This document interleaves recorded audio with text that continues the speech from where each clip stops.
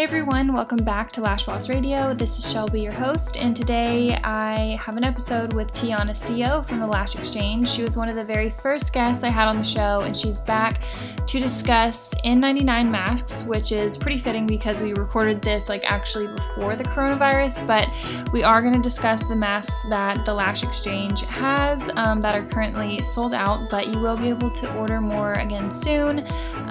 We also talk about marketing and healthy applications. So there's a lot in this episode. I hope you guys enjoy it. And without further ado, here is Tiana. All right, Tiana, welcome back to the show. Hi. I'm excited to have you back. I am so excited to be back. I feel like I'm being very social. Out, getting on the podcast with everyone. I love it. Yeah.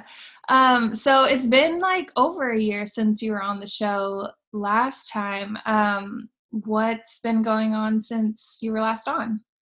Gosh, so much. I feel like if you ask any business owner that, thinking of your own past years, Shelby, yeah, it always feels like just so much. Mm-hmm.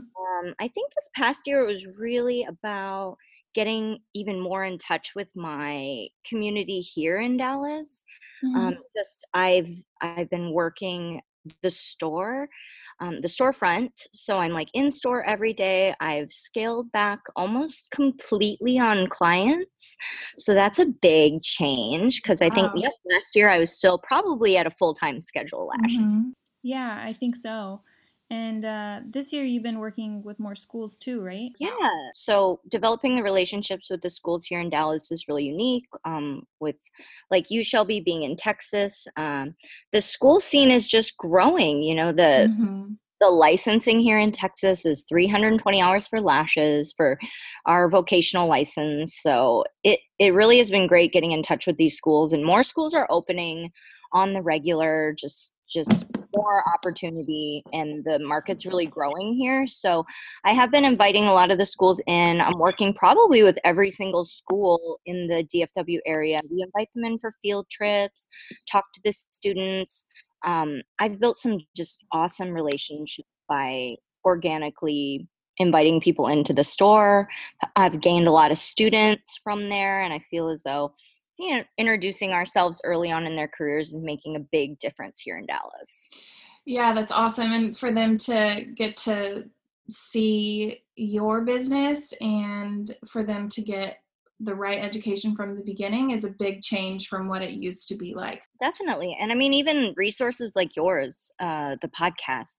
Yeah. I've been telling all the students, they weren't even aware, that there are professional podcasts that they can really dive into without even having tweezers in their hand. They can just get into it, hear about it from some of the most, influential minds, I guess, in the industry. So that has been just a really big accomplishment for us in this past year, is just narrowing our focus and really building relationships in the community here.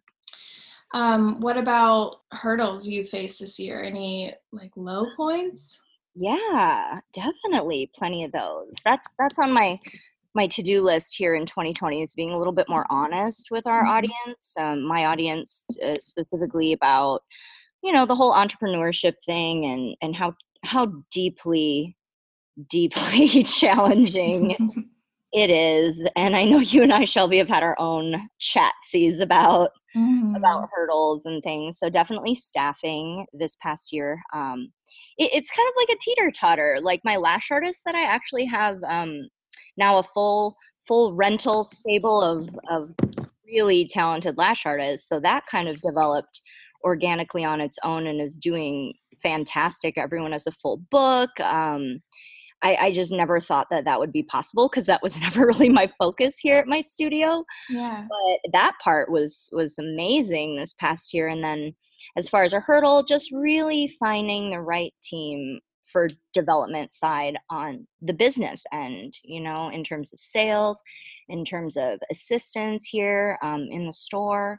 But we're making progress. I've got such a better group together, and it's just, we're so much more connected now. I've never felt like we were really a team in the past. Yeah. Now we have like a full team, and that's been really awesome. Do you feel like it was like your hiring process in the beginning, or do you feel like, you know, everyone in their interview sounds so great and then later on you find out it's not the case? Have you just improved your hiring process, or? I think it, you know, I take full responsibility, like at the end of the day. I think that's huge with entrepreneurship, is like the whole, like Gary Vee talks about, you know, the self-awareness, like what part have I played? So that is a real pill to swallow. So me, myself, just learning like, okay, you can't really have a team if you're not ready to like lead.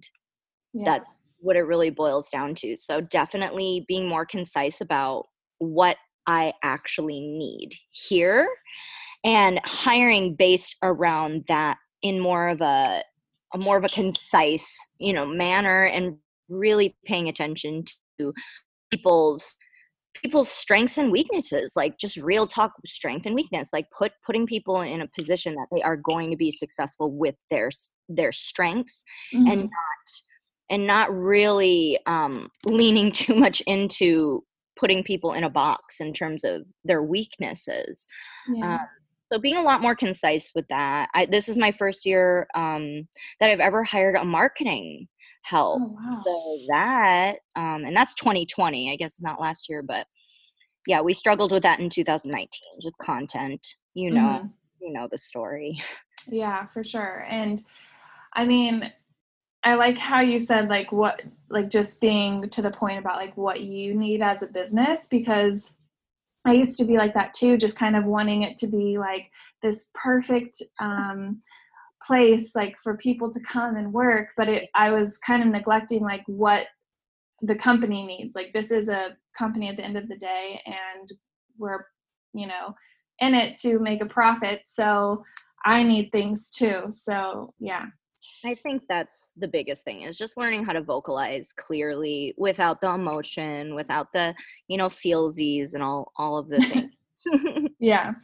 So you have your own line of products now. You have like tweezers and other accessories like masks and stuff. You've been selling other lines for years. How different is that? Like having your own and pushing your own versus selling products for other companies?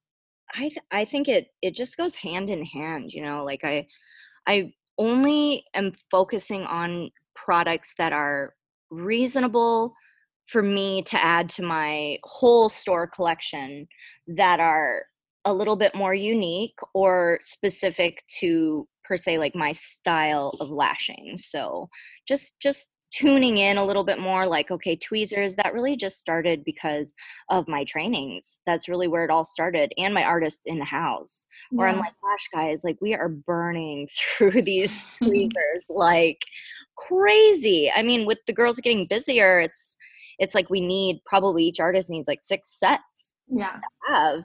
So I was like, man, I should just explore it. I had done it in the past, the tweezer manufacturing, and anybody in the industry who has their own tweezers and tools knows, like, it's not an easy route to quality control everything. So that's just been one project to focus on for me, to really get it right and perfect what I feel as though is the best tools for like me, my team, and my students, and my style of lashing. So that was with the tweezers, and that's been awesome, just to be able to introduce our in-store customers in Dallas here to a little bit unique product, something really special, you know, to us here at the Lash Exchange in Dallas. So it's like a local product, which I think people really like here.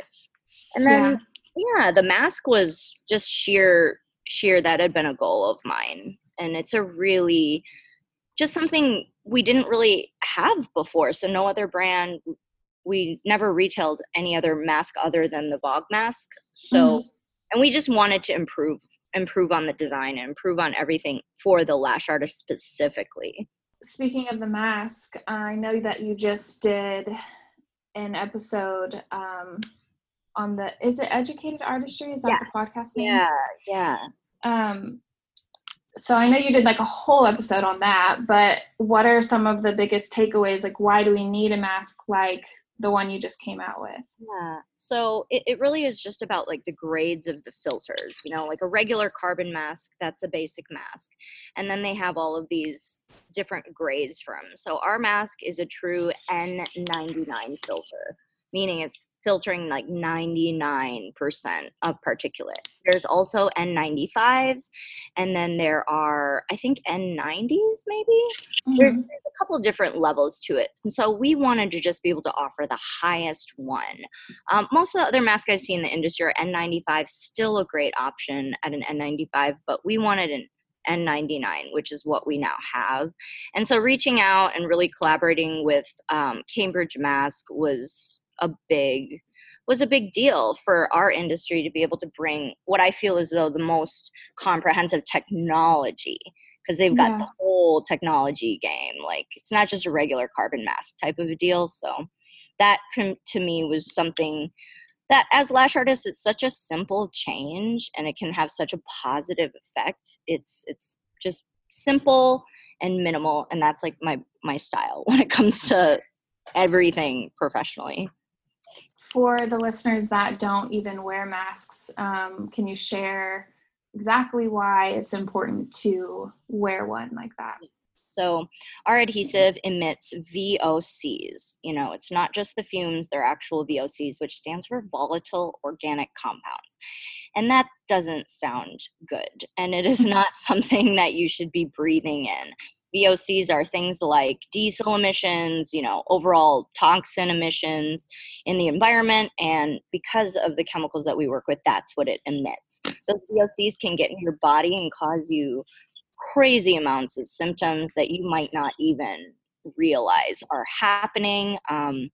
Anything that we work with so closely as a chemical compound like the cyano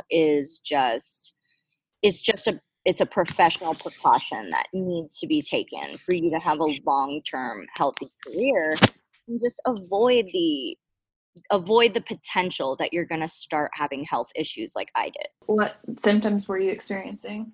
So I had sinus infections pretty chronically. I constantly had almost like an eczema inside of my nose too. Of course, migraines were probably the worst part of it, because as a lash artist, we're already straining our eyes. So I thought it was my eyes. I had changed my contacts out. Wasn't my eyes. It was just the adhesive fumes. And, for a really long while, I actually lashed in a room probably the size of, maybe 8 by 10 with 2 lash artists in with me. So it was myself and one other lash artist. And we would lash for 12 hours a day. And I realized that there were no vents in that room. It was essentially just like a brick room. So I just got super sick, intense fatigue. I would go straight from lashing to like go lay down, like shower and immediately lay down. Like, that's all I had energy for. So it was a bad time. It almost ended my career. Oh my God. And when was that? That was in the beginning of when I was opening the Lash Exchange. I was flying from Texas back to my home state. Oh, right. Yeah, and I would cram all my clients in a 3 or 4 day period. So that was really, really ramped up at that time. And then, of course, the stress of opening my business, your immune system gets compromised. Like, that is a real thing. So I just felt like I was at a really tough point where I wasn't physically 100%. And then, of course, the stress of just being a new business owner, trying to make money, make it work type of a thing. So how often do you have to change out the filter in a mask like that? So these masks are great because there is no filter replacement. You basically wear the mask the entirety of its lifespan. It can range anywhere from 3 to 4 months if you're a full-time lash artist. Now, with lash artists specifically, and this is like I had talked with the Cambridge Mask CEO about this too, With our specific work environment, there are a ton of variables that could change that lifespan. Saying, like me, working 12 hours in a 8 by 10 room with zero ventilation and no window, my Yeah. fumes are going to be significantly higher. And at that time, I wasn't using safe glue practices, so I had like probably 30, maybe 40 dots of adhesive out at Mm. the end of the day because I was just working off one of those little plastic trays. Oh, Yeah. So it just really is one of those things that, depending on your workspace, depending on how much cyanoacrylate, that's when the filter will become full, and you'll feel it because the breathability of the mask changes. Like you won't feel as free flowing air. I see. Interesting. And then how much do they run like retail? So they're only $30, which was a really exciting price point for us to be able to hit. I Yeah. was thinking we sold our Vogue masks, the retail on the Vogues are 40 to 45. So by getting our pricing down by over $10, it makes it a lot more accessible. And I did think about like just the environmental effect as well of using Right. a true, N99 respirator versus just burning through the paper masks. It's really better for the environment. Yeah. I can see that. I'm going to interrupt this episode to talk to you guys a little bit about Acuity Scheduling, which is a Squarespace company. Acuity is a booking software that you can think of as a scheduling assistant that's kind of working behind the scenes as you are lashing and working on other parts of your business. You'll be able to customize your email and text confirmations and reminders so that it looks like it's coming from you and it's branded to your business. Acuity makes it really easy for your clients to book, which is important. You can also set it up to where they can book through Instagram and Facebook. And when a client does book, you can make it to where they have to pay a deposit or they can even pay for the whole cost up front. It's kind of customizable to whatever your cancellation policy is. Another great thing that they do is that you can go paperless with your intake forms so you can get to know your client before they even come. And obviously, that saves both of y'all time as well. It's a great software. It's recommended all of the time in a bunch of lash forums and business forums that I'm in. So if you want to check it out, just visit acuityscheduling.com/lashboss and they will give you 45 days of Acuity Scheduling for free without putting a credit card down. I will put a link in the show notes, but for now, let's get back into the episode. So we just talked about how you work with a lot of new artists. What are some of the biggest mistakes that you're seeing, even just maybe on social media, that like skill-wise artists are making? Yeah. It's such a wide wide variety that you see too with beginning lash artists, and like skill wise, I think that it's rushing. I really feel like it's rushing the process, rushing the service in itself. I think rushing the process of learning skill wise is what I see a lot of.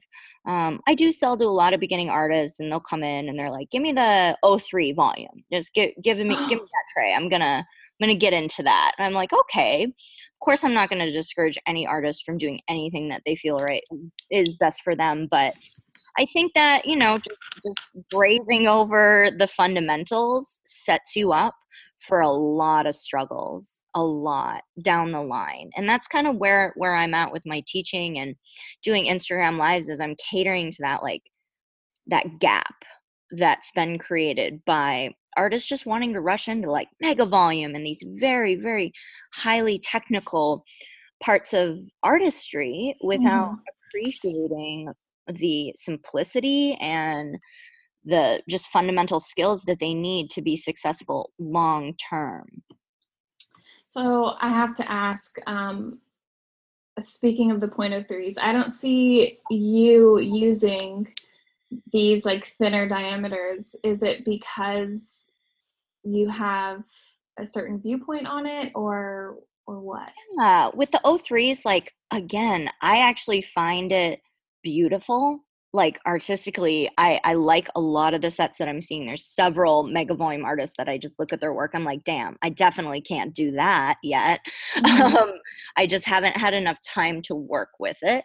I feel like because I'm not doing my clientele specifically is a little bit more mature. So serving my clientele, that's not using the larger size mega fans that I've seen is probably not a good fit for them or Yeah. aesthetically the look that my clientele is going for. I have been practicing with them. I have been playing with different pickup techniques because I like fan creation techniques and all that because I want to be open-minded and I want to be able to serve anything that new comes out on the market. I need to explore as a professional. I need to be able to show my students in classes and really be able to explain the difference between, say, like American style mega and like true Russian. Yeah. That's again back to the fundamentals of what I feel like to be a successful artist. That's stuff you need to know, at least be introduced to. So I think having an open mind is where I'm at with it. I haven't had enough practice with them. And I also feel like the technique that I use to currently make my fans is definitely not it. So I have to really get into like a totally different space to get more comfortable. The mega volume sets in terms of like big fluffy fans, they're getting more popular. Do you feel like you're seeing a lot of it being done correctly, or? Yeah, I mean, in Dallas, unfortunately, it's not necessarily in my terms healthy of some of the things that I'm seeing come to our studio. Just Mm-hmm. as, you know, coming from another studio, nobody honestly in particular, just seeing the size of the base is what I'm seeing. And I know Right. that I've watched the mega volume videos from several very amazing mega volume artists, and the bases don't look like what I'm seeing. So Right. I think that goes back to, again, the fundamentals and the true depth and understanding. When you get into a different modality or a different type of artistry, it's your job as a professional to understand the full spectrum of it, the Yeah. whole concept of it, the theory behind it. And the theory truly, I feel like with those O3s, is to have that base excessively tapered. Yeah. That's how the whole theory is built on, is creating that very petite base. And so I feel like that's something that you know, new artists or maybe artists just with a different work style, that's just maybe not something that they value. Yeah, I couldn't agree more. And I find that a lot of times when I look at work that, has the chunky bases or maybe a little bit too heavy of a fan, regardless of the diameter used, a lot of times there's also way too much adhesive or Yes. stuck together extensions and fans, and those are like the foundations of lashing that I don't want to get lost because we're trying to create these like super dark sets, and I don't know. I just think it's such a fine line to walk with, even, you know, even Russian, you know, volume, not just in specific O3s. Yep. That was a big thing. Even remember when we were getting into the bigger O7 fans, and we're seeing the beautiful Russian photos of 10D, and we're like, oh my God, those are .07s. Like that's, it's big. Like, Yeah. so Yeah. I think that there's always just going to be a learning curve with it, but true theoretical stuff that I've seen from, you know, high quality, advanced artists, those bases are pointy as it gets. They can get real small with those O3s. Mm-hmm. For sure.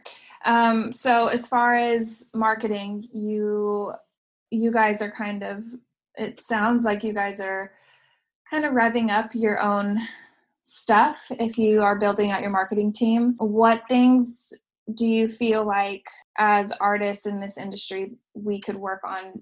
I love this question. It might stir up some feels for people, but I want to challenge our industry to look outside of our industry when it Mm-hmm. comes to marketing. I feel like there's so much creative stuff just I mean, you can scroll through Instagram and there's just so much creative stuff, and there's so many different ways to show or share with our audiences that I sometimes feel in the lash industry, I see so much of the same type of marketing perpetuated constantly, because maybe we're looking a little bit too much into our own industry and just replicating. And then I feel like brands or artists trying to brand themselves, frankly, are getting lost because maybe they're not giving themselves the benefit of the doubt that something they originally can come up with out of their own brains would be awesome. And they're maybe not getting the results that they want because they're more so replicating something that they've already seen within the industry, which we all replicate. That's inspiration. That's just how the world works. But I challenge this industry to look outside of our little area that we got going on, because that's where I've gotten a lot of my inspiration, is honestly just stepping out of the industry and really seeing how, other people share ideas and other people share content. So, me having finally a marketing help has been, and my marketing help is a young person. FYI, get a young person involved.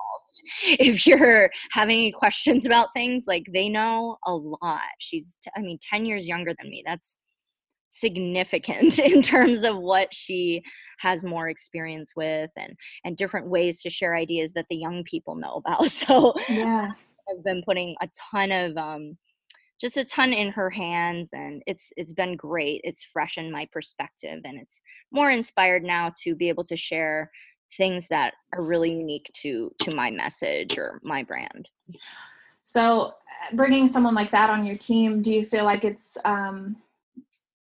kind of loosened up the pressure that you might have placed on yourself about getting content out or creating content? Oh, big time. Like it's not something that I feel like I couldn't have done, or I could have done in the past, because I feel like it's a certain type of person that you need to work with, and just a certain time frame, and you yourself have to be in the right place to produce content and things like that. So it's just taken so much pressure off to be able to have what I like to call like a finisher. Somebody to really take your content and finish it into a whole idea, a whole concept, maybe a whole visual. We've been doing a lot more videos, which is awesome. I just posted today of like a microscope that we put in a lash line, like fun stuff that I feel like is a lot more visual than what I've been able to produce on my own. That's cool. I need one of those. Yeah. So what else does the Lash Exchange have going on for 2020? So I'm committing to, of course, my Instagram lives. That's been a big thing for me, is to just get back in front of the camera and reconnect with everyone. Even though I'm in the store, I feel like I have a lot of moms, a lot of people stepping into the industry that are new, maybe people leaving their jobs. There's just so many different scenarios. And I think it's cool to put everyone together on Instagram Live, because they can, talk amongst themselves. We get great discussion topics going. So that's every Tuesday at 8 p.m. So that has been really awesome, just getting back to the peeps. And then we are really focusing on like micro education here. Workshops, different topics, again, bringing in people outside the lash industry. I'm having a social media workshop this Sunday, and 2 of the panelists that I've invited are not even in the lash industry, but they've built very successful media-based businesses in very short periods of time. So that's, just more resources to my community is what I really want to do. I feel like I know so many cool people that it's almost a disservice that I don't share how cool they are, because I think audience will think they're cool if I think they're cool. So that's a big thing, is a micro education to make it more accessible for people. That's a big thing. And of course, online content, just being able to reach more people more widely. That's a big one. And then we have a huge educational deal that we're working on with a large network of beauty schools here in Dallas. So I'm really looking forward to that. That's awesome. Yeah. right, you guys, thank you so much for listening today. I linked Tiana's social media and her website in the show notes, and I hope you guys are all hanging in there, and I will be back next week with the next episode.